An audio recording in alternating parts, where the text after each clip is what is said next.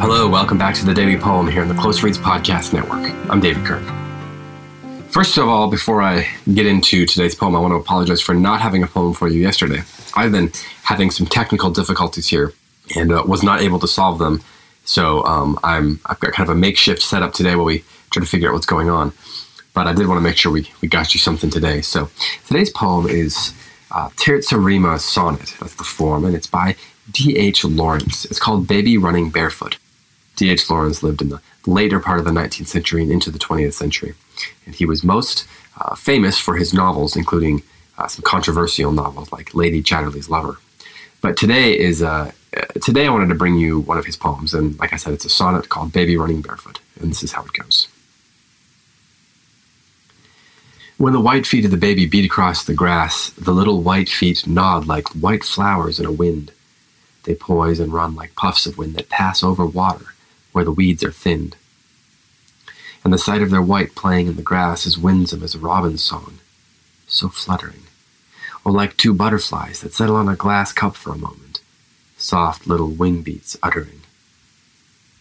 And I wish that the baby would tack across here to me, like a wind shadow running on a pond, so she could stand with two little bare white feet upon my knee, and I could feel her feet in either hand, cool as syringa buds in morning hours, or firm and silken as young peony flowers.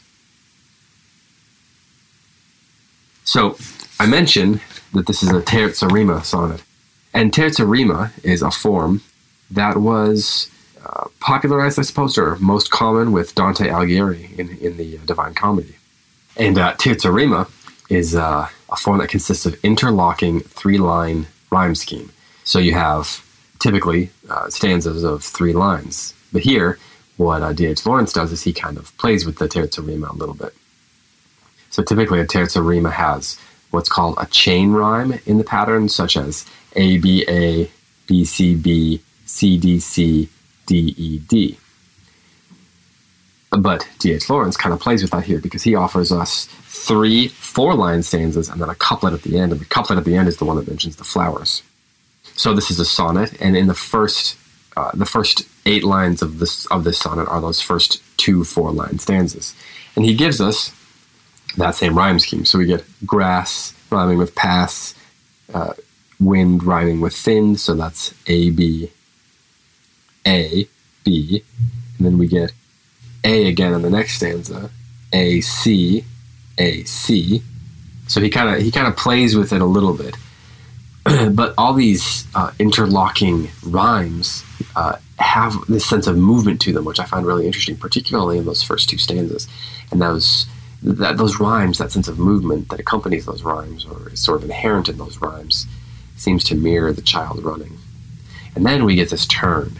So after the first 8 lines in a sonnet, we typically get our turn, and the final 6 lines offer something new, or some ultimately some sort of resolution, or at least resolution to the thoughts going on in the poem. So in this first bit here, we get these very active lines of this child moving, and the poet contemplating what that movement looks like, and sort of taking some joy in watching the child move.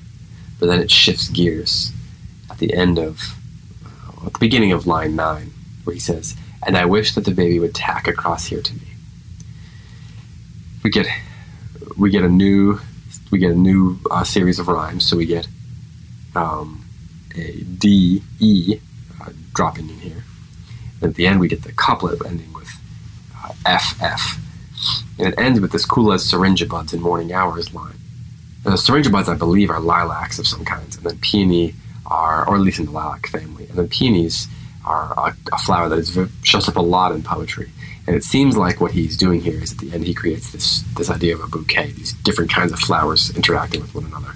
And I find that really interesting. But what I love is the way D.H. Lawrence talks about freedom in the form. So the rhyming, the variety of the rhymes, the way he plays with this terza rima form, these interlocking rhymes, is really interesting because it is both confining structurally, much like one might need to confine a child who is playing, but it's also freeing, like a child who is playing. And then we get this concept of the baby sitting on his lap, or actually standing on his lap, and he's put his hands on her feet to keep her from falling, ostensibly. So I love the way he plays with the idea of freedom and the idea of confinement, the idea with form being both freeing and confining, and the way that's mirrored both in a really lovely poem, but watching a child play, and then also in the form itself. So thematic and formally, it's quite consistent and really nice. So, once again, here is D.H. Lawrence's Baby Running Barefoot. When the white feet of the baby beat across the grass, the little white feet nod like white flowers in a wind. They poise and run like puffs of wind that pass over water where the weeds are thinned. And the sight of their white playing in the grass is winsome as a robin song, so fluttering. Or like two butterflies that settle on a glass cup for a moment, soft little wing beats uttering. And I wish that the baby would tack across here to me like a wind shadow running on a pond, so she could stand with two little bare white feet upon my knee, and I could feel her feet in either hand, cool as syringa buds in morning hours, or firm and silken as young peony flowers. This has been the Daily Poem. Thanks so much for listening. I'll be back tomorrow with another poem for you.